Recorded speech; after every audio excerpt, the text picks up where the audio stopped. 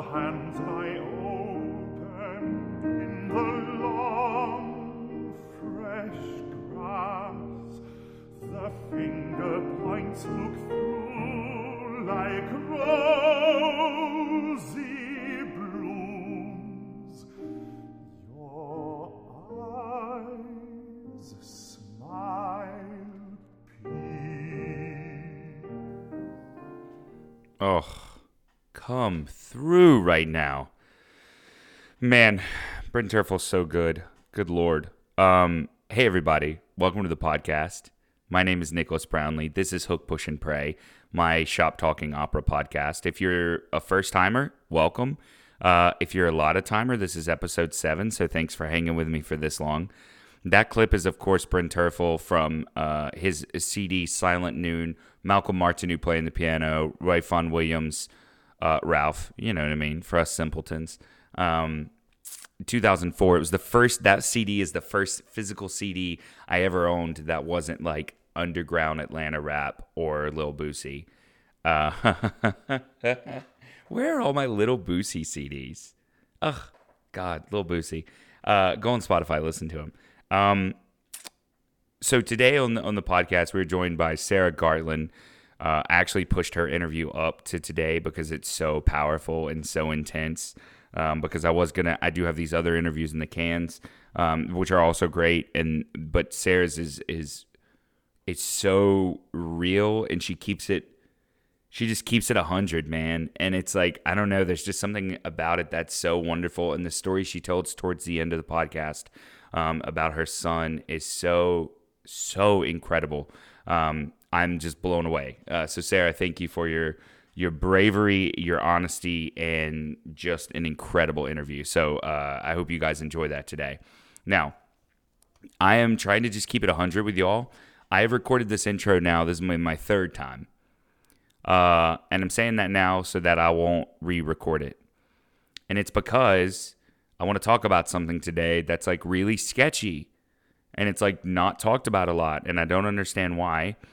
But clearly it's a thing because I've now recorded this thing. This is my third time. These things take a long time, and like I don't know what's going on. It's usually very clear. I'm talking about the subject. I'm passionate about it. I feel about it away, and then I just go for it. This one is a little touchy. Now, as you remember, I'm doing this 4-part series of intros, and this week we're talking about music versus being a technician, and how the two are married, how the two are separate, how the two come together to make art. And for me, the reason this is so difficult to talk about is because so often you're just not allowed to be both in this business. You're not allowed to be an artist who might have a big voice, and you're not allowed to be a traditional opera person if maybe you have a smaller voice. Somehow, whatever God gave you, the 4 inches between your stupid neck, someone has decided what kind of person you are. Someone has decided what kind of personality you have. Someone has decided who you are in the music that you're supposed to make. There are so many gatekeepers in this business that tell you what you can and what you can't do. And I don't want to be one of those. But I want to be helpful. I want to tell you that you can do anything that you want to do. If you want to do special side projects, you absolutely can. And then you can also do just add water opera too. So today I'm taking it on. I'm not re-recording this. Let's power through. Everyone buckle up. If you're listening to this driving, like, just 10 and 2, baby. 10 and 2. Because we're going to get crazy. I'm going to say some outlandish shit, but that's me. Just trying to keep it 100. If you want to argue with me, please write me. I love arguing. It's like my favorite thing in the world. So let's talk about it. Things I wish I would have learned in undergrad. Now, for me, I happened to go to an undergrad with a voice teacher who was all about just get the stupid voice out. Just go, sound like a Neanderthal. And this is also hard to talk about because you can't see me in person because I can't use my hands. But for the purpose of this podcast, go with me on this. So let's talk about the colors and the spectrum of dynamics that you can make as a singer from 1 to 10, okay? Now, that that toolbox for me when I left my undergrad was about 1 to 3.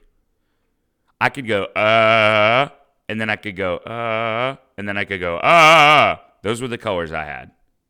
Those were the colors. Now, could I sing Silent Noon like Bryn Terfel? No. I could sing Art Song, but there would be one color. It would be Nick. And then wherever sort of my colors were exclusively dictated by where it was in the range of my voice. If it was on the staff, then I maybe had 2 options. If it was higher than the staff, I had maybe 1 option. And that was to just sort of sing it mezzo forte, forte. That's all I had, because as soon as I came off of it, it got weird and fluffy and my chords fell out of place and I made this weird, terrible sound that no one liked and couldn't be heard in a room, let alone on an actual opera hall or on a recital stage. So I got lucky in undergrad in that I had an undergrad teacher who was just like 1 to 3. Let's stay within our lanes. I don't need you to go up and float high notes. I don't need you to do that stuff right now. You're incapable of it. I know you're incapable of it. So let's just try to keep you making healthy, good sounds. Dr. Rao, I appreciate that, just so it's on the record. So what is technique? Woof. Technique is the process that you must go through in order to carry out an artistic endeavor. Every great artist, whether they were a painter, a film director, an opera singer, a musician of some other ilk, every single person, every single pianist has had to sit down and learn that the thumb goes under at 3 for a C score, for a C scale. Now, whatever they felt in their moment, whatever they felt, whatever they felt Rachmaninoff meant by that C scale, they couldn't put themselves into it until they learned that the stupid thumb goes under at 3. This is what technique is. And this is what, for some reason, in the vocal world, not just opera, I'm talking about the vocal world. We're talking about art song. We're talking about, in a lot of ways, we're talking about musical theater. We're talking about the vocal umbrella. Technique is just not talked about in the same way. Any violinist in the world, the first half hour of every single violin lesson is technique. The first half hour. There are books devoted to it, Suzuki and otherwise, that talk about this technique. So a great violinist can't put themselves as an artist into their work until all of that is settled. It's a step that we skip in vocalizing and in making vocal music and in singing in general that I don't understand why we don't talk about it, why it's a faux pas to talk about it, and why we ask a 20-year-old singer to have their full spectrum of colors and of dynamics by the time they're 20. That's insane to me. It's crazy to me. So I have a statement that's probably going to get me into a lot of fights, but whatever, I'm going to ride it out. Now I'm being that guy in the room. I don't care what you think. I do very much care what you think, if that's not clear. And I'm just here to help. So this is how I think about it. You can only be as good of a musician as you are a technician. Boo, you suck. I roast tomatoes. I know. I'm aware of the statement that I just made. I know how gnarly it is, but that's where I'm at today. I think that what I see in undergrads when I do master classes in undergrads, which I've been lucky enough to do a lot lately, I see undergrad singers who are going,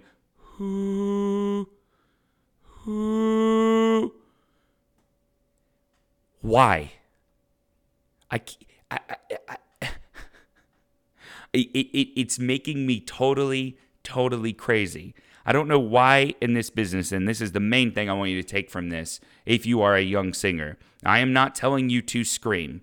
I'm not telling you to just make stupid Neanderthal sounds. I'm not telling you to do any of that. But I don't know why that everyone in America especially is so quick to say, oh, you're pushing. Oh, you're screaming. Oh, that's too loud. Oh, that's not right. Oh, that's throaty. Oh, they have all of these things, but yet they hear someone whispering off their chords into the top, which in my humble opinion is as much a dangerous road to go down as pushing your guts out is, but no one says anything.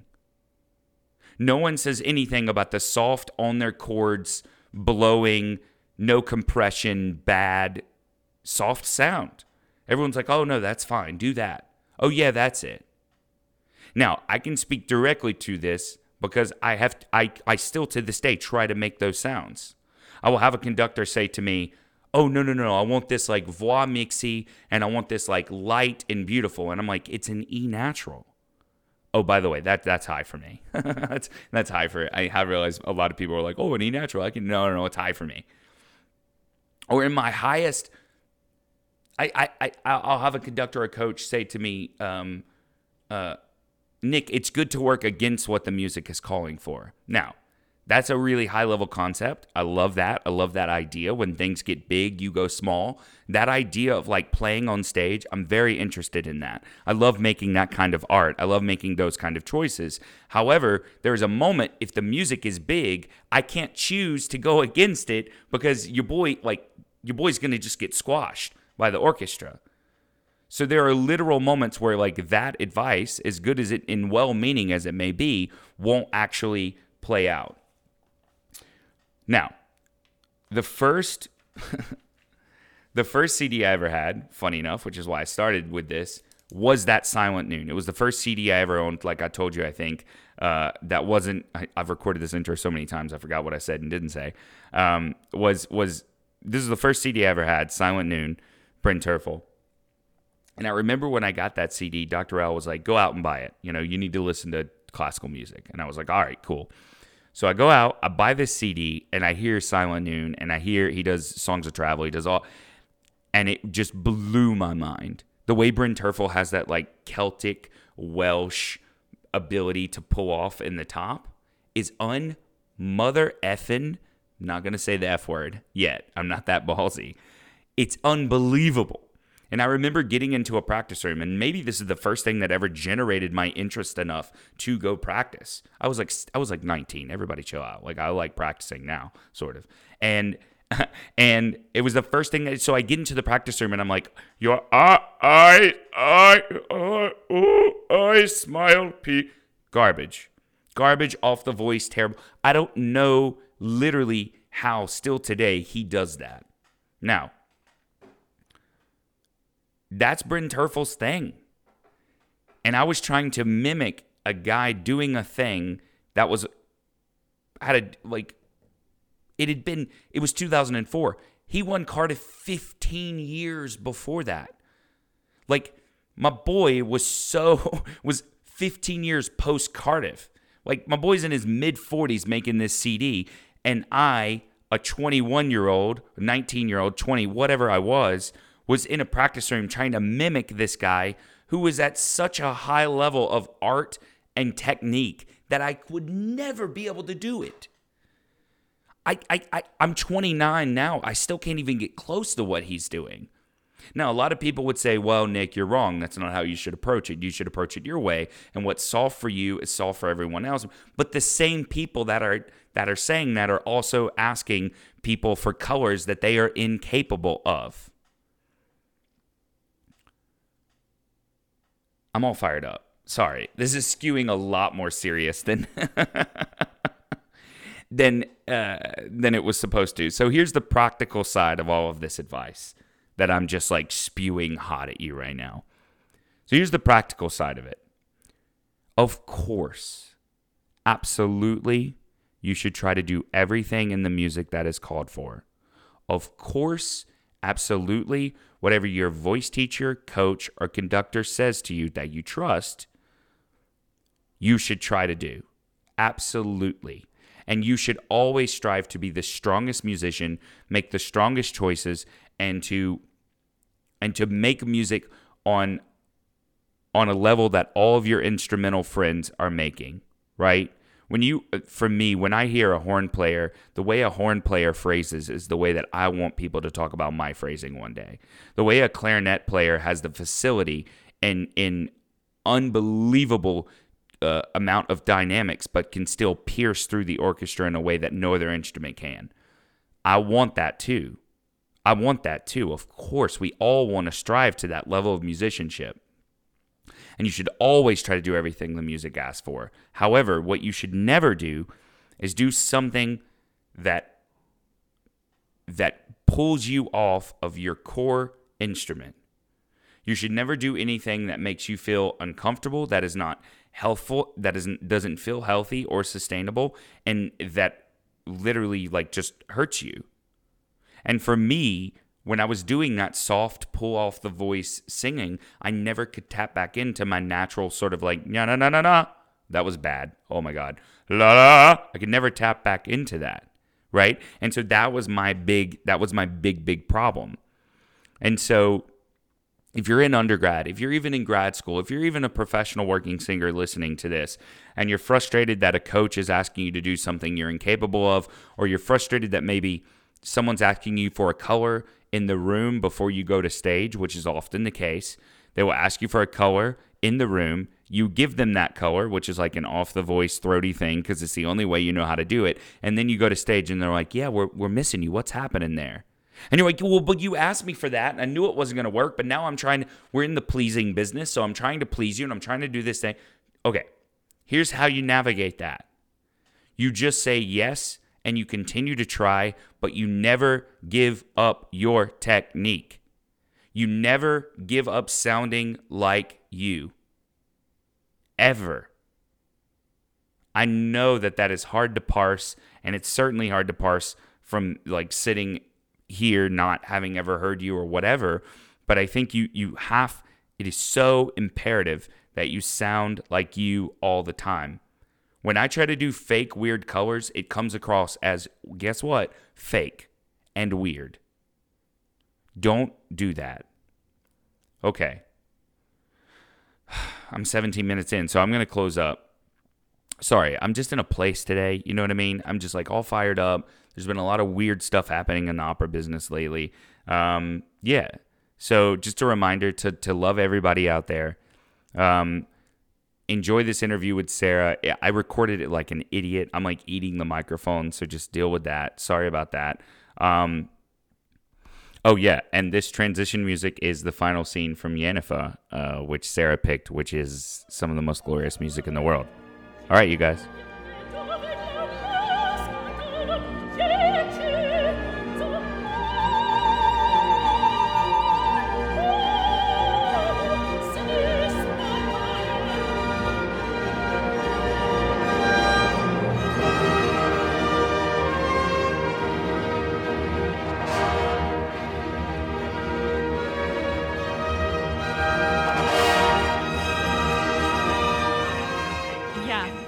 You can literally say anything you want to, and then if you don't like something, then I will totally like not put it in the episode. It's sort of like a pretty easy thing to do.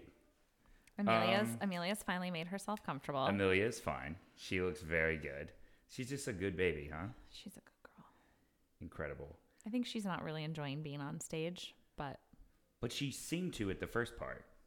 Yeah, and now it's like a little intense. Right. I think she's not really.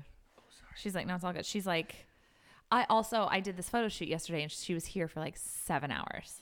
You mean you did the photo shoot yesterday with Suzanne before the show, and she was in there. Yeah, so I think gnarly. She's like, why am I here? She's and like not worn in out. my Yeah, house? right. You can't wear that poor little baby. I know. Sara Gartland here today. Sara, I have to read this about you. I love reading people's reviews in front of them because it makes them so awkward. Statuesque. Statuesque beauty and opulent coloratura. People say the same about me. A wholly sympathetic heroine. Bravo. That's amazing. Is that how you would describe yourself? No. Okay, awesome. But thank God someone else did. Am I right? I mean, thank God. It's a usable review. Amazing. Well, Sara, thank you for coming on today. I'm so excited to interview you. We are coming to you live from my dressing room. Yes. We are getting ready to do orchestra dress number 1. They got 2 orchestra dresses here, that Dallas Opera money. So we get a lot of orchestra time, which is great. Well, Sara, thanks for joining me. Listen, I have been so excited to talk to you because of a lot of reasons that we will eventually get to. But I think, and we will get here eventually, for a lot of our listeners, a lot of our listeners tend to skew soprano because there's just so many sopranos in the dadgum world, right? I mean, you can't throw a rock and not hit one. Right. Like, I'm happy to get fellow bass baritone listeners, but there's only 4 of us. So, like, you know what I mean? Yeah. So I'm so happy to have you on because you're such a seasoned performer and you've done so much. And so I'm happy for you to, like, walk us through how a soprano gets by in this crazy world of opera. First, let's talk about this. How did you start? How did it all get started? From Minnesota, yeah? From Minnesota originally. Do not come from a musical family. My mom is a nurse. My dad is a big executive. Now retired. They live in Florida.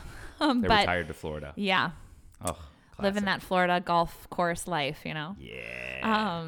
So I was always very dramatic and I always wanted to sing and make believe and dress up and all of that, and was really fortunate to go to a great high school that had a really good music program and a show choir. So actually I sang show choir and competed all over the Midwest. And when I was a junior, it was... Of course you did. Yeah. I won a lot of... That maybe is even mean to say, but like, duh. Of course you did show choir. By the way, you guys, she's currently doing this interview with a fashion scarf wrapped around her neck and a dog in her lap. If that doesn't scream show choir past. And a top bun. And a top bun. And a top bun. Incredible. So show choir. So you're on the road with show choir. Yeah, so show choir, and won a lot of solo awards. And I mean, that like Star. They're all in a box somewhere in like the basement of my mom's place, I guess. I don't know. But so when I was a junior, it was the assistant choir director came to me and she said, you know, you can major in this in college. In fact, if her name was Mrs. Tunseth, if she had never said anything to me, I don't know where I would have applied to go to college. Wow. And I don't know what my major would have been. Wow. So then I applied and I ended up going to the UW Madison. I'm a Badger through and through. A Badger. Yeah. And they had reciprocity with Minnesota State schools. So I paid Minnesota in-state tuition to go to a Wisconsin state school, and I got a scholarship, and I was on the 5-year track. Hey, your boy was on the 5-year track that wasn't an actual 5-year track. No, I got that normal 4-year degree in 5. Mine was definitely 5. But it was so good they made me stay an extra year. That's what I love think. that. Right. I love that. Yeah, and then I did my master's at CU Boulder. So everyone was going east to conservatories for masters, and I was not emotionally, like, I couldn't do it yet. You mean emotionally, like you were having trouble leaving that far from home? Or no, because I graduated from a small high school and I wanted to get out, and I loved being at a school that was 40,000 students, and nobody knew me, and I could reinvent myself, and it was awesome. And once you're in the School of Music, then of course everybody knows you there, but I could walk campus and I didn't have to run into anybody. You know, that was awesome. Sure. No, I had a very difficult experience with my voice teacher there, who's since passed, but very. I mean, it was actually a very abusive relationship emotionally. Okay. And so I needed to go somewhere where I could really be loved and like get the stick taken out of my behind so that I could like, you know. So you were like, give me hippie Boulder. Literally, I went to Granolaville and I love it there. Let's just get some go to a coffee shop. Let's just everyone chill out. Yeah, and see what was cool about Boulder is like Madison had State Street and Boulder had Pearl Street. So it was awesome. So I did my master's, and then they began a performance certificate there. Boulder? So in my master's, I studied with Dr. Robert Harrison, who then ended up going to Indiana. I think he's since retired. Okay. And then in my performance certificate, I studied with Julie Simpson, who's now I do know Julie. At Rice, I think. I think she's still at Rice. Yeah. Yeah. She was there when I was there. Yeah. At least. Yeah. Julie's super nice, super chill. Then from there, went to New York and was temping actually at the NYU Cancer Center. Wait, from there. Okay. See, now it's the from there that I'm interested in, because that's it is these are statistics that I totally made up that have no actual backing to them, but it's close enough. You know what I mean?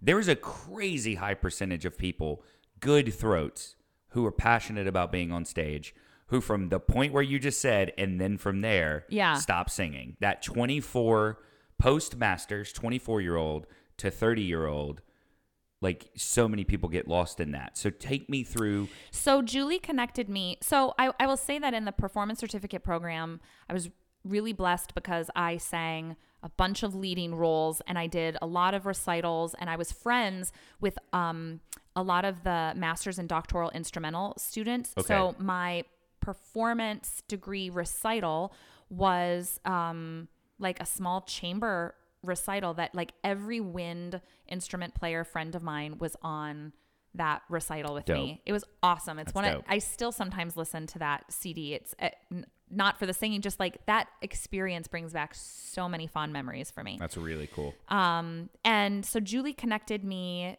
to, I sang for like a Denver Lyric Opera Guild thing, and Ellie Calkins was there, of the Ellie Calkins Opera House in Denver. Got it. The Ellie was there. And she was best friends with Ashley Putnam. And so she was like, I want you to see Ashley. And Julie was like, yeah, I'm friends with Ashley. Let me write to her.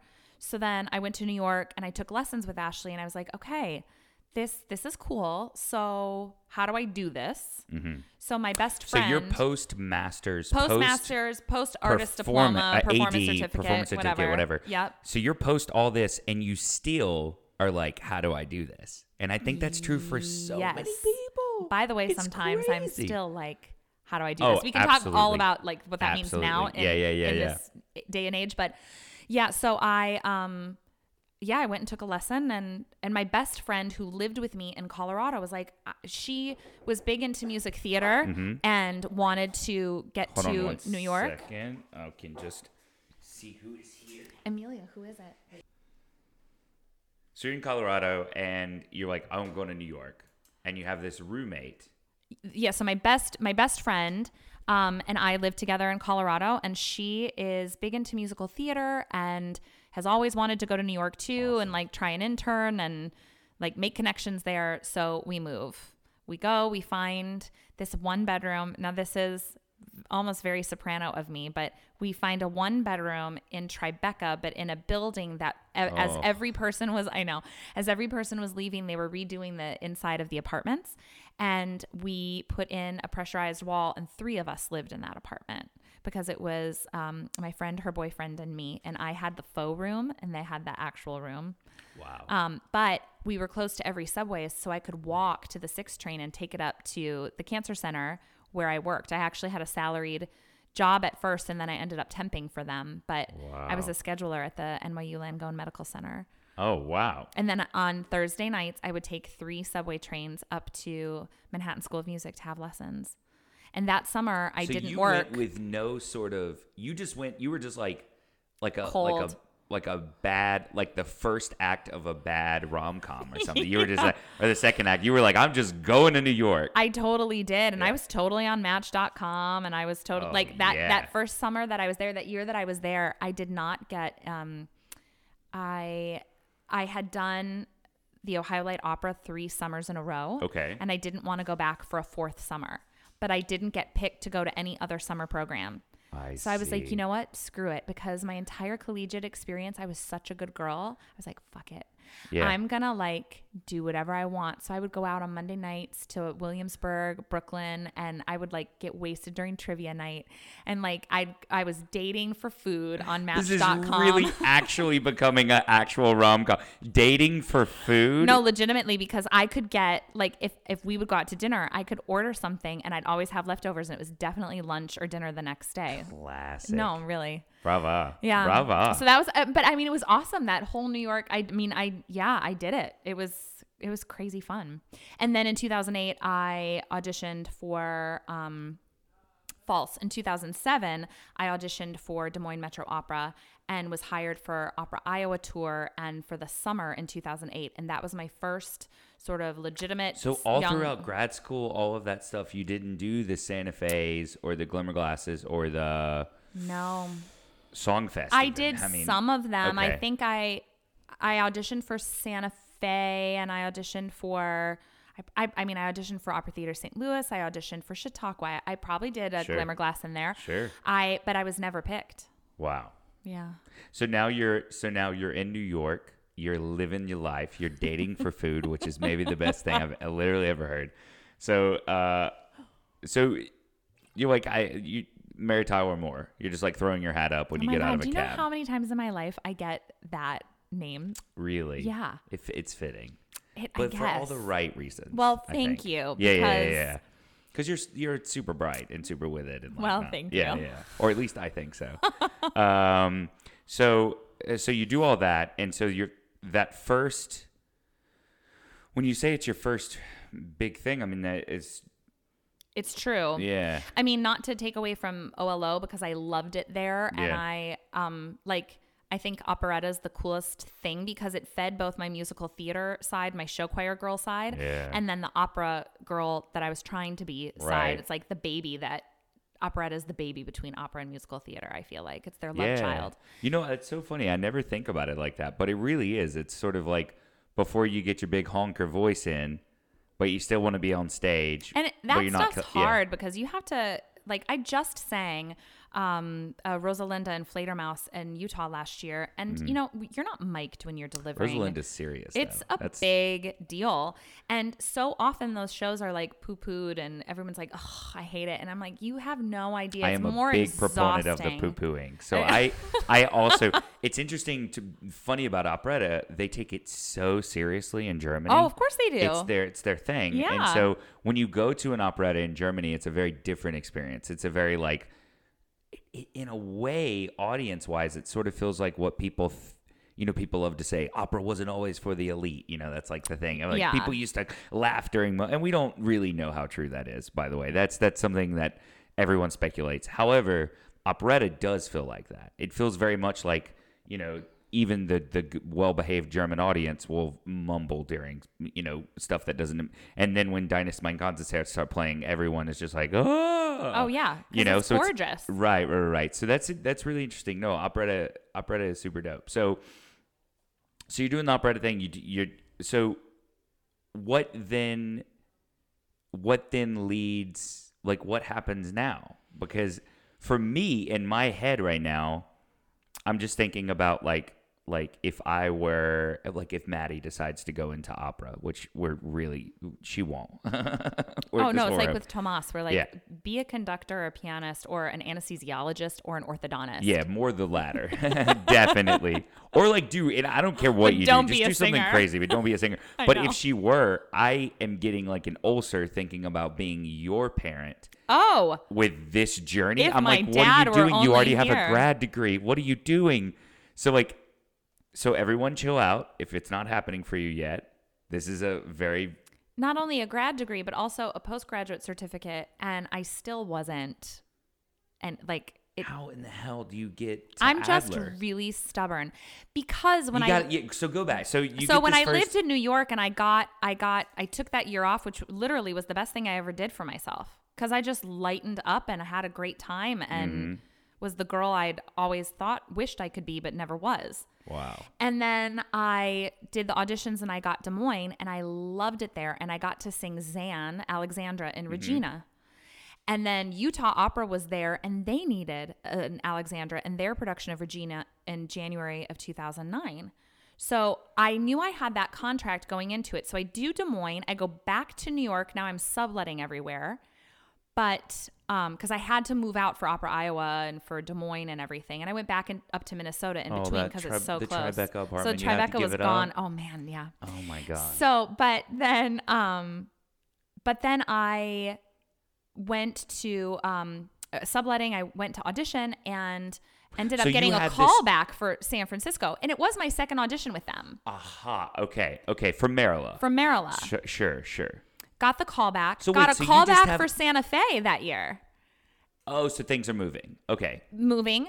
And then Maryla comes back and offers me Sutzel in L'Amico Fritz. And I'm Yeah. like, yes. And I say to Santa Fe, thank you so much. But no, I'm not going to do the You call said back. no to Santa Fe. And which Wow. Ashley was really upset with me about. Yeah. But I was playing the long game because I knew that if you're in Maryla and you make a good impression, you could get an Adler Fellowship. And who doesn't want to get paid for 2.5 years to do And what they live in love San to do? Francisco. And live in Yeah. San Francisco and get the lessons and the experience. So I was like playing for that. How did you know that existed? Google. Like- No. Okay, but I just mean like, it just like you didn't, because I knew this. Look, because this is 'Cause what seeing girls. Boulder This is is what good. I we don't mean to say all it's do. not, but yeah. No. The thing was, I had a 3/4 tuition waiver to go to Rice, and I turned it down. I first said yes because Colorado didn't have any money for me. I tried to like pin them between each other. Classic. And then I called Dr. Harrison and I was like, you were my first choice, which by the way, they were. But you don't have any money for me, and Rice does, and they're my second choice, so I think I'm going to go there. And lo and behold, like 24 hours later, he called me and somehow found me money, and I had a teaching fellowship, and I got a scholarship to go to Colorado. So, because I was going to do this with scholarship, I couldn't. And in Colorado, you could be an in-state. You could apply to be in-state the first day that you arrive. Wow. So the first year you pay out-of-state tuition with that scholarship, but then the second year you pay in-state tuition. Yeah. The rules there are different. I don't know if they've changed, but. So, wow, that's fascinating. So you're playing the game the whole time, very much so. In a way, I'm not a good game player, but I did kind of play a bit of a game there. No, but I mean from a strategy standpoint. Yeah. Like you're like, oh, I'm going to here and here and here and here. And when Marilla came to me and offered me the Sutsel, I was like, okay, so who were the Sopranos that were Adler Fellows? Because I don't even remember who it was, but I remember, like, I don't remember who I knew was going to leave through the Google like trail. But I knew that 2 spots were going to open, and there were 5 Sopranos that were going in that summer. Good odds. So I was like, okay. And you have a role, a big role. And I'm singing Sutsel. Yeah. Like, why would I'm sorry, but at the time, this was truly my thinking. Why go and be chorus, which I just was in Des Moines? Yeah. Now, I know so much more about Santa Fe now. I was just a stupid girl that was dating for Listen, food. the Santa Fe, I did Santa Fe 2 years, and those chorus contracts are brutal. It is brutal. It is brutal. also where I got my manager and where my life changed. Exactly. Except. Because you do that on-stage audition, and that's it's life-changing. It is. So, yeah, my life, I chose the path that I chose, there is of course. So, and obviously, I mean, it worked. Clearly it spun out into all other kinds of things You in have my a lap life. dog, you know what I mean? I do. So then you get into Marilla. Yep. You don't have an agent at this point. No. I mean, I think at some point Jonathan Miller was sort of helping me. Right. But no, I do not have an agent. Wow. So you got this Utah opera thing hanging out there. I got it just from singing from Christopher Macbeth, who goes to Des Moines every summer hearing me and needing a Zan. And he was like, yep, you're my girl. And come on, do it. Oh, and that's a company I have. Both Des Moines and Utah are the companies that have hired me back the most. Oh yeah. You work in both places a lot. So then you go to Marilla. You're like, okay, there's 2 spots to fill. There's 5 of us. Yeah. There's a good chance. And this is your first summer at Marilla, yeah? Yeah. And now, after that first summer, did you get the phone call to enter Adler? I did. Okay, great. I did. Yep. I did not go back for How dope was that? I was at the Minnesota State Fair with my mom and my sister when I got the call. Jack Swanson talks about. Do you know Jack? He's a fellow Minnesotan. I guess I don't know, Minnesota. That state fair is the best state fair. He Sorry, sure thinks Texas, it is. He sure thinks it is. So you're eating a Twinkie, and you get the call or whatever. Everything's on a stick and fried. Yeah, right. Yeah, and I got the call, and actually we were on the way to the car in the parking lot, and I like jumped up and down, and it was the most awesome, incredible thing. Did you realize what a life-changing event that would be? I can tell you my quick story. I did not. I got into the LA Young Artist Program. Funny enough, speaking of Utah, I was headed to Utah to that Young Artist Program, and then I got the call from LA, and at the time, Jen and I were just sort of talking. We weren't even dating yet. And I called her and I was like, hey, I got into LA. And she's 6 years older than me. And she was like, bro, you don't even know. Yeah. This is like getting into one of those top 5 young artist programs. Yeah. Is like, and I still to this day reflect on how I would like to think it was sort of ignorance, but it was also just plain stupidity on how like, oh yeah, I'll just supposed to pop over to LA. Like, no, it was life changing. Yeah. So it's like, did you realize at that moment how big of a deal being an Adler was? I knew, yes, because I had the experience of seeing Adler Fellows sing leading roles on the main stage that summer. Uh-huh. And so I knew the massive potential for what it could provide. I didn't realize how actually for me it was it was a really difficult though environment to be in. It was super competitive, and I'm not like it's funny because I've clearly just like sawed away at this career, and I'm like stubborn and I'm not going to give up. Mm-hmm. But it's at a detriment to myself and the progression of my career, because I take things very personally and I'm very sensitive, and competition, especially when there are some of the best sopranos that are singing right now out in the world, were in my class. I like diminished myself further and further and further, which is why I didn't graduate with major management, which is why I didn't graduate singing major roles in bigger regional houses, because I had a very difficult emotional time, to lead back to the girl who went from Madison to Boulder, with the competition and how it just affected me. It affected me to the point where my second year that I was there, I had a stroke because I was so literally stressed. Like I remember when the fire department was in my bedroom, and I had Post-its all over the place of like, you are enough, you can do it. And I had a book on my nightstand that's titled something like, I don't even know where that book is now. I probably threw it out, but like it was something like the dealing with the anger and fear. I don't know, all this stuff, because so much stuff was coming up for me while I was an Adler, and I literally stroked out. So it. I don't mean to laugh, but I literally did. It's stroked out. Totally okay now, because thank God I'm here, like totally normal, like talking to you. I still have. I don't know about like, totally normal, well, but sure. True. I mean, I definitely have some weird quirks and stuff, but that probably but just like hear you expanded. talk about this is wild, because you are so strong. Like That's I would not to consider be you debated, because I'm probably one of the strongest MFs you're ever gonna know. Yeah, but then what? Okay, so let's define then what you were struggling with. It wasn't the strength to get through it, because you have the strength. You have unbelievable resolve. I think it's like I can fight through it, but I will be struggling to believe in myself the whole time. It doesn't mean that I won't push myself to do it. Sure. But like, am I enough? Why don't they like me? Why don't I get that? Why did they take that role away from me? Why am I not good enough? Yeah. Why is my voice changing? Why am I feeling all these things in my throat? Why is the Michaela sounding so bad? Like all these things, that is what was happening. And I just like retreated even more inside of myself, and then literally stroked out. So feel free to answer this or not. Go for it. How much of that you felt and that sort of led to this breakdown, how much of that was generated by yourself and how much of that was generated externally? Like, because 90% of the things I feel, like no one cares as much as you think they care, ever. Totally. Especially about like... Yeah. I generate a lot of self-doubt for myself. I'm definitely a generator of the self-doubt. Okay. But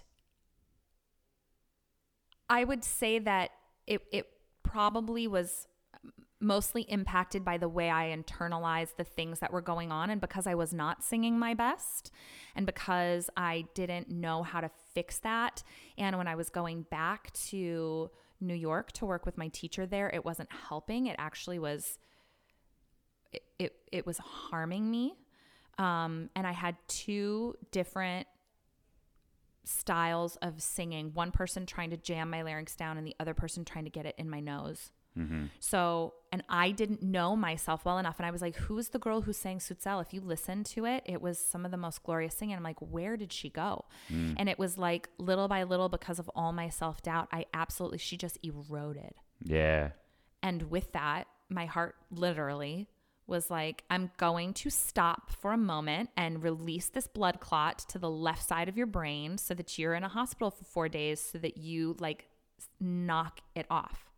Because something that big literally had to happen to get me to not make everything such a big incredible deal. Yeah.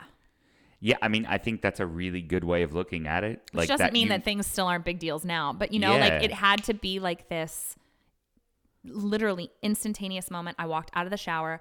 Literally, I went to grab my towel and the right side of my face was numb. It was droopy. I remember like hitting it. I was Oh. alone in my apartment. And I you're went 30 and I or was whatever? like 32, 31, 32. I went to the mirror. I was trying to figure, I was supposed to pick up my dad at the airport because he was coming into San Francisco for business. I was trying to plug the blow dryer in and I couldn't figure out how to do it, but my straightener was plugged in. So I was trying to turn it on because I guess I was going to straighten wet hair and I couldn't. And like the power button was right there and I couldn't turn it on.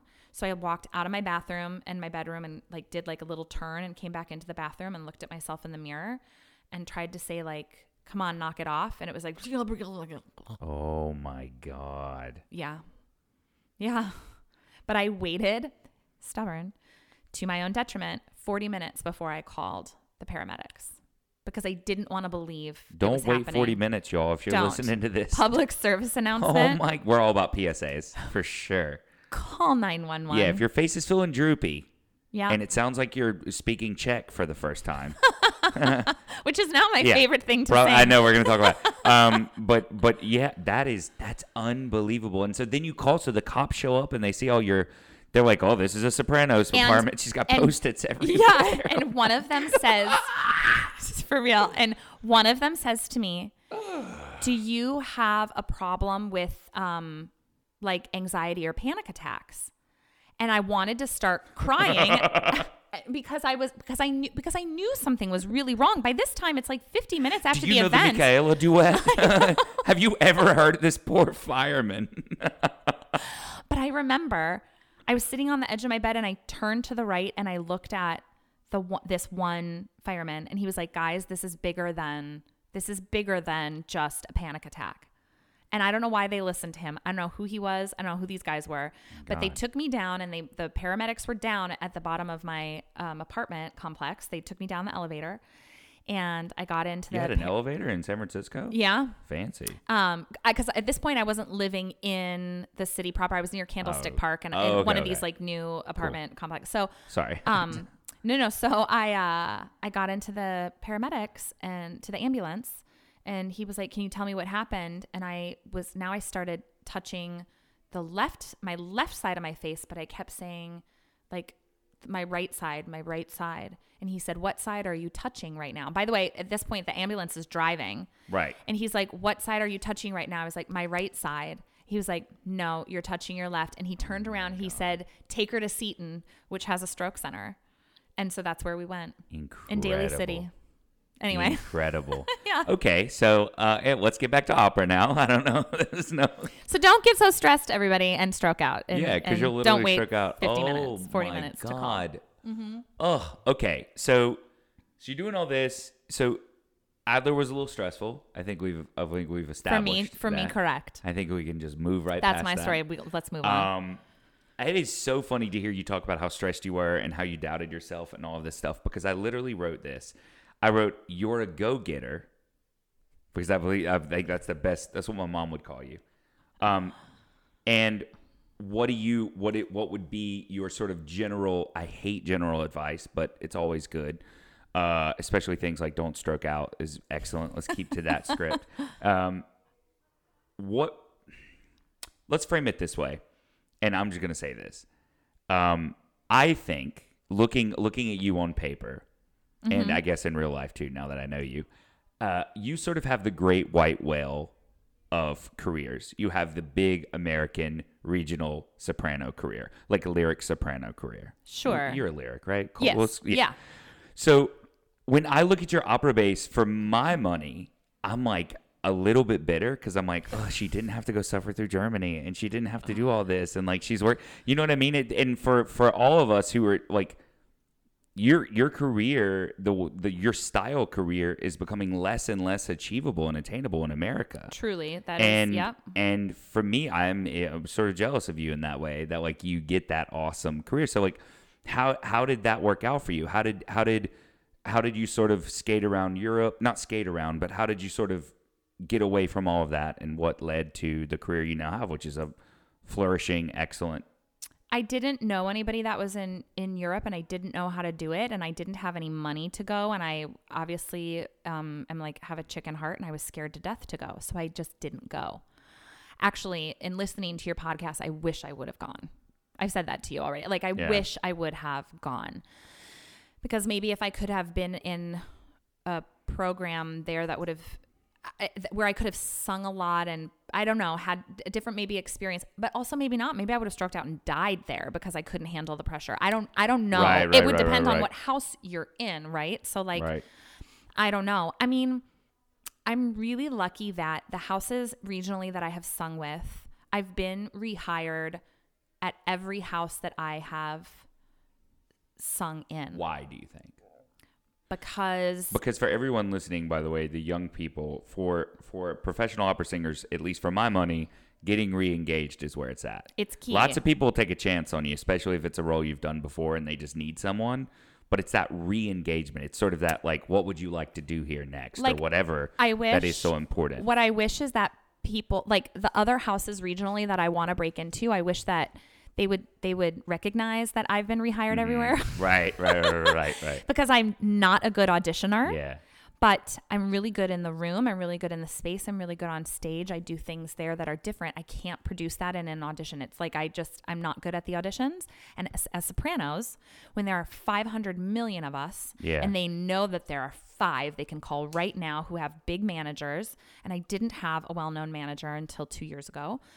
So when you don't have any of those other things and you're sort of doing it on your own, but you're doing it really well, right? Those companies want you to come back, and their public are looking for you to come back. Yeah. And I love to try new things there. So you're building this relationship with not just the company, but like you said, the public, which is so important, right? It's so important to have that. Just watch her make sure she doesn't pull out that cord. We got a dog going crazy over here. Just push that cord in a little bit. I think it's still fine. Are we okay? Oh, yeah. Amelia. I mean, there are people at these other houses where I sing that know me and hear me and like want to see me after the show, or take me to dinner after the show, or actually have come to hear me sing in other places that I sing. And now you're singing for money instead of dating for it. I know. For food, It is true. It's true. So, I wish, it's something I say to my manager all the time. Like, can we tell them that I've been rehired everywhere? Like, I am. I've been rehired everywhere. When you look at Opera Base and you're like, well, you weren't rehired at Austin Lyric Opera. False. It's just that I was pregnant. Got him. It's just that I was pregnant. And I was going to do that contract. I was supposed to sing Curly's Wife and Of Mice and Men and Christine McIntyre's Of Mice and Men, which is amazing, that I did at Utah Opera. But Tomas was in the NICU and I had to cancel. Now they have a new director there, and so I need to sing for her. But yes, I was rehired there. You were rehired. Just in case any catty sopranos are like, you didn't get rehired. I don't know Austin. if actually that was corrected on my Opera Base or not, because somebody else stepped in for that role. But I'll talk to him at Opera Base. Don't worry. I'll send a strongly worded email. That's so crazy. Just so you Once know. a soprano, always a soprano, man. You can't. Just so you know. Just so you know. Right. I love that. Ooh, I love that. Fire. That's the thing. That's what's so crazy to hear you under so much stress, because you are so on top of it. And it's like Jen told me one time, this is a funny story. She was like, I was getting ready for an audition and I had to iron my shirt, right?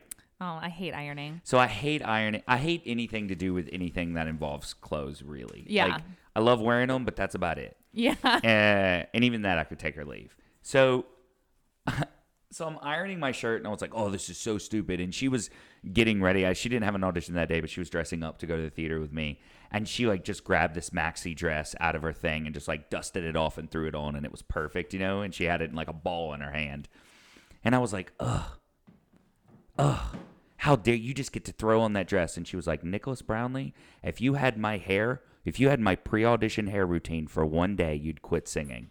Oh my God. Yeah. And it's sort of like that, where like the things that women go through in this business, I mean, we all have our struggles, but the thing that women go through in this business to make it It's so funny to hear that Like- you have that reaction to the maxi dress, because I'm sure for all of the ladies out there that do these auditions, I envy all the time that a guy just needs a great suit or a great pair of jeans and a Right. sport coat and just a nice crisp shirt. Right. And you can wear that 500 times. Right, And I'm like, right. screw you. I have to wear my Spanx and my hose, and I have to have, it's not a peep toe, I like a peep toe, but they don't like a peep toe. I mean, it's like Right. ridiculous. That's the cutest picture I've ever seen in my life. So Sarah wore peep toes to her wedding, and she had one toe was painted in an American flag and one in a Mexican flag. So that was my friend, my roommate. Her name is Cute. Carolyn. Yeah, Love it. she did that. Yeah, isn't that awesome? Okay, so you just stay in America. This is an important question. How many of these, because we talk a lot on this podcast about cold booking and how hard it is to walk into a Shetler studio in New York or whatever and sing for a big regional company like Seattle, Kansas City or whatever, and them to go, oh yeah, you're the person for us. Because either there's 7 people making that decision, you know what I mean? Yeah. And they all each have their person they want to cast for their political reason. So clearly some of these you have booked on auditions. Yes, but I have not, for some of the bigger regional houses, I have not just cold been hired by them. Outside of, Des Moines, Utah, Arizona, Austin, San Diego. Those are the houses predominantly that I've worked at. Now here in Dallas, and then San Francisco, I returned to cover after I graduated there. But, I have not done like a cold booking where they've been like, yes, we want you. Yeah. Since then. Yeah, like 3 seconds in, they put their hand up. They're like, Inquista, you're hired. No. So we've established that if you go too crazy, you'll stroke out. Don't do that. We've established that you're awesome and you push through all these things. But I want to talk now, transition into something a little bit heavier. And I want to talk about what your process has been like becoming a mother in this business and in your specific situation, because I've watched Jen, like right now, Jen's alone with the baby doing a new production while I'm here like eating Chipotle every day and like sleeping till noon. Jen is super mama. Yeah, she really, really is. And so I've watched that transition. I watched her transition to a mom and me transition to a dad in this business. So Tomas is 3.5. 3.5 now. 3.5 now. He was born at 27 weeks, 1 pound, 11 ounces. Yeah.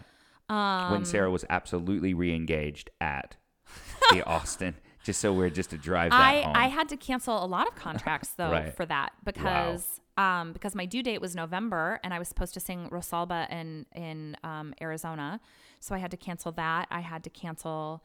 So you were supposed to sing these while you were pregnant. It's just that I found out that I was pregnant and Tomas's due date was November. So I just assumed that probably 2 weeks after popping out a baby, because I thought everything was going to go great, I couldn't get to Arizona and sing.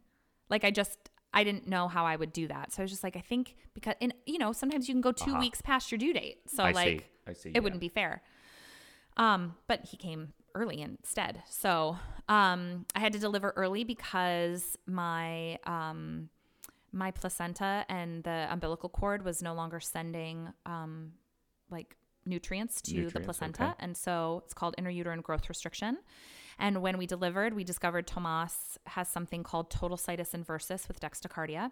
So all of his organs are in the mirrored position and his heart is on the right. Wow. And he's missing his 12th rib, which are your floating ribs. I guess they call it 12. It's 12 the top of the, is that the bottom, top or the bottom? The bottom. Okay. So, he's never playing contact sports because all of those vital organs might are be not a good really idea, protected. sort of, regardless. I mean, in general. Yeah. But, and we discovered later, 50% of the time when you have total situs inversus, you can have a secondary abnormality called primary ciliary dyskinesia, which is like having cystic fibrosis, but it's not CF.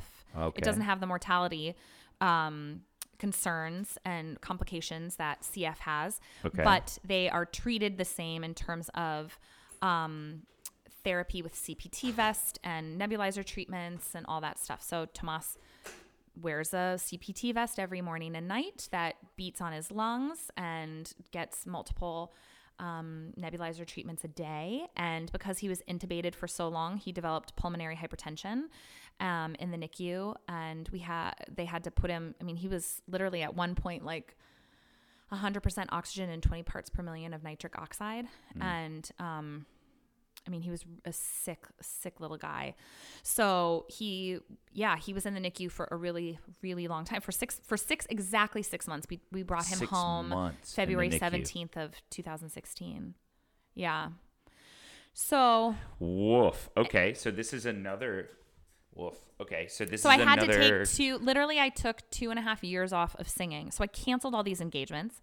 Then Tomas was so sick. And this is, and one thing that obviously it's never and not about money, except all of a sudden, what do you do for money now? My husband had transitioned from singing into being an administrator. Mm-hmm. So singing fees were not a reality anymore.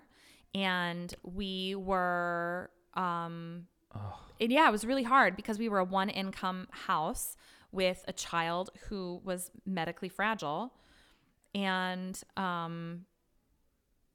really lucky that, I had family and friends here that could help, but like to not be living in Minnesota where I could get my sister or my sister-in-law to come over and just sit with me.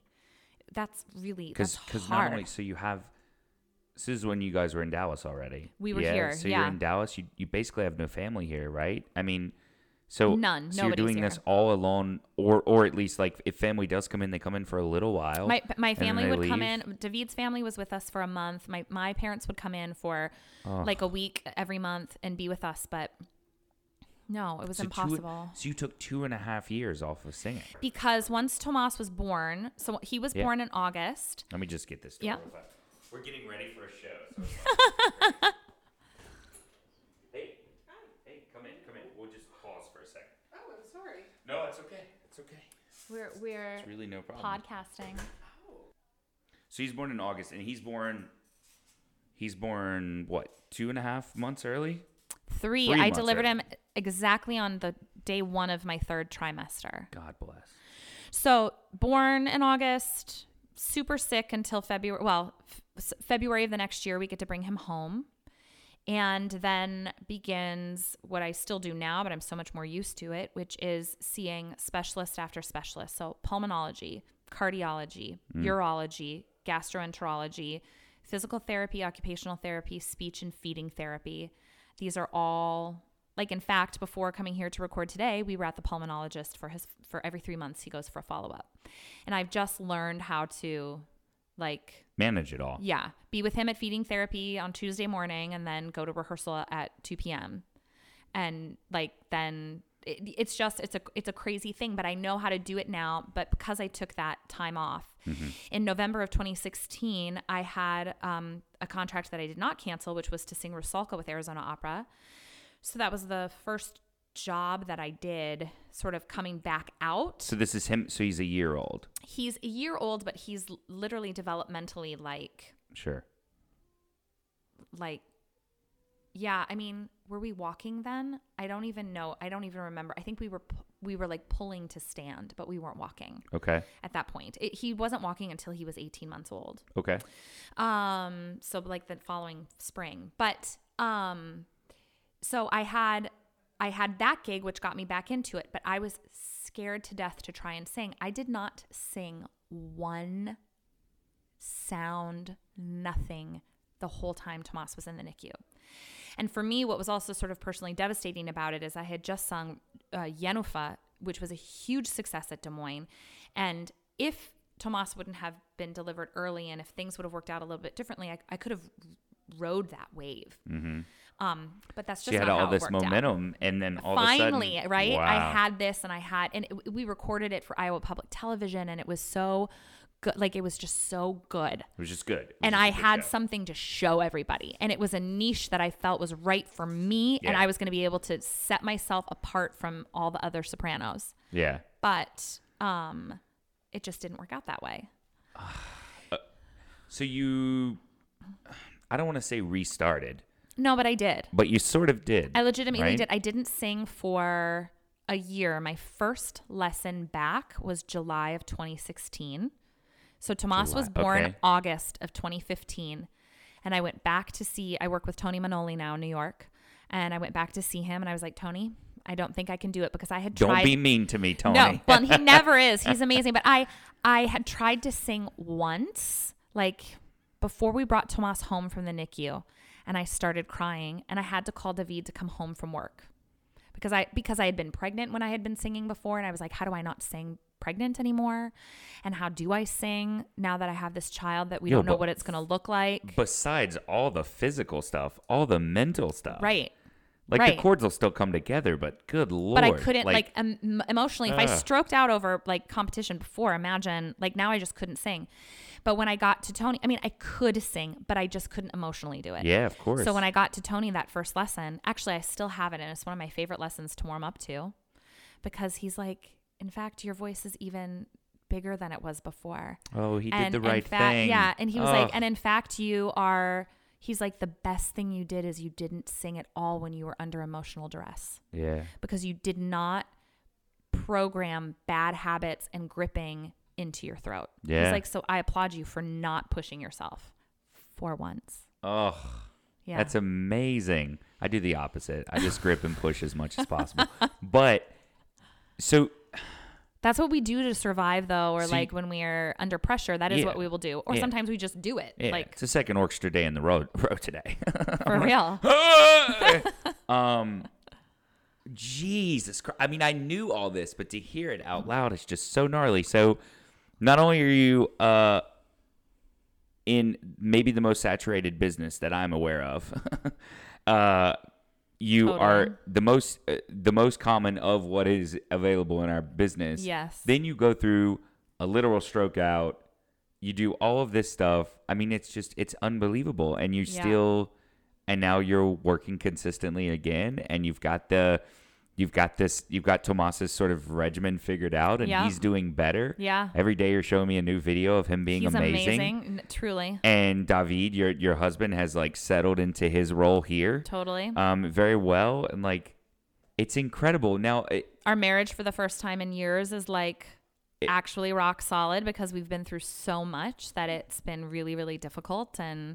But you know, so that there's that. Thank you, Jesus. Yeah, of course. And, you know, now there's like a potential momentum again. So like, universe, please be kind. Yeah.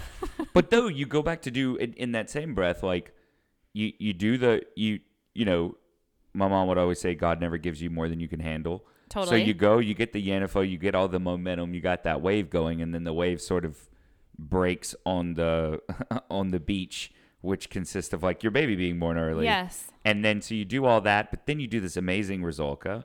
So I do that Rusalka in Arizona, and it's okay. It's okay. Not like what I just did in Des Moines. And I'm dying to sing her again because I think like she's just that role. Yeah. But after that Rusalka, I don't have any more singing gigs. Right. But I'm trying to get back out there, and I end up talking to Ana de Archuleta, and I show her that video of the Yanufa, and she's like, "Oh my God, ace in the hole, bro." Yeah, yeah. And I have like some recordings of the Rusalka, and she's like, "Okay." She's like, "Let me just." So we talk, and she's like, "Let me make some calls." So again, this is where, having been rehired and having a relationship with these houses, she goes back to Utah, she goes back to Des Moines, she goes back to Arizona, she goes back to all the companies I've sung for, and they're like, Sarah's singing? Yes. Will Sarah sing a Rosalinda? Amazing. Done. Will Sarah sing the Rusalka? Done. Amazing. Will Sarah sing the Traviata? Done. And all of a sudden, my houses that I've worked at the most have re-engaged me in this year that has been sort of the rebirth of my singing again. Rebirth of a lot of things. Yeah. So tell me, we'll just finish up here because I gotta get into makeup and stuff. Diva Colline. So just to finish up, can you talk to me a little bit? I want to get some general advice for sopranos, how like stick your nose to the grind. But can you talk to me about how does the paradigm shift in singing? Like, how do you view it personally now, having gone through such trauma with your son, who's now doing great, thank God. What did singing look like before then, And now what does it look like now, 3.5 years? Oh my gosh. When I was singing Musetta in San Diego Opera, which is where I debuted the role, I was like sleeping all day. I was so quiet. I was getting massage and acupuncture. Yeah. I was drinking all my teas. Right. I was like not moving, like so quiet. Sure. No, that's not how it is anymore. Yeah. And now you're singing Musetta and you're up at 5:30 to give breathing treatments. Tomas was up at 3:30 last night and at 4 a.m. I got up with him last night. So then I was up. Then he slept till 8. Thank you, little man. But like, took him to a doctor's appointment today. Like, it's literally, I don't mean this to sound dramatic, and it's going to sound traumatic, but the actual truth of it is when Tomas was in the NICU, before we transferred to Children's, when we were at Baylor Dallas, I was in the middle of kangaroo care and I was holding him and he was so sick, and I picked him up to put him into his crib. And he did what's called a bradycardia, where he literally clamped down and stopped himself from breathing. And he was on bubble CPAP, which forces air into the nose to open the lungs. But his little body like literally clamped down. And the entire team rushed to his bed. They had to bag him. They didn't tell me to leave. I was right there. Funny enough, David had gotten off of work early that day and had come to surprise us and walked in. And it was one of 2 times where I literally saw my son stop breathing for an extended period of time. The second time was at Children's Hospital the day after his heart surgery, and he was intubated at that time, but he clamped down and it was a code blue. And my mom and I were walking up to his room at that time. And my mom wanted me to turn around and leave. And I said, no, if this is the moment that my son is going to die, then I'm going to be right here. And I did not move. And I think when you go through those things, it puts a lot of life into perspective, because we're really blessed and lucky that we get to do this. And I'm not saying don't take care of yourself and don't be quiet when you need to, and don't drink your teas and have your lozenges and do your acupuncture and massage. And because in fact, I still do those things for myself. But my head isn't as pazza as it was before, because I have this little life that I have been able to get out of a hospital and into a home that loves him and grow him and nurture him. And that is real life. And what I get to do here is like the cherry on top. So I just need to enjoy it and not be so fucked up in my head about it, just for real. And it's become so... It doesn't mean that I don't have moments. I get it. But, and even now, there's like, it's okay to be freaked out about opera. It's okay to be worried about it. Yes. You're supposed to be. Like, you want to do well. That fear right? is that's a healthy fear, of course. Yeah.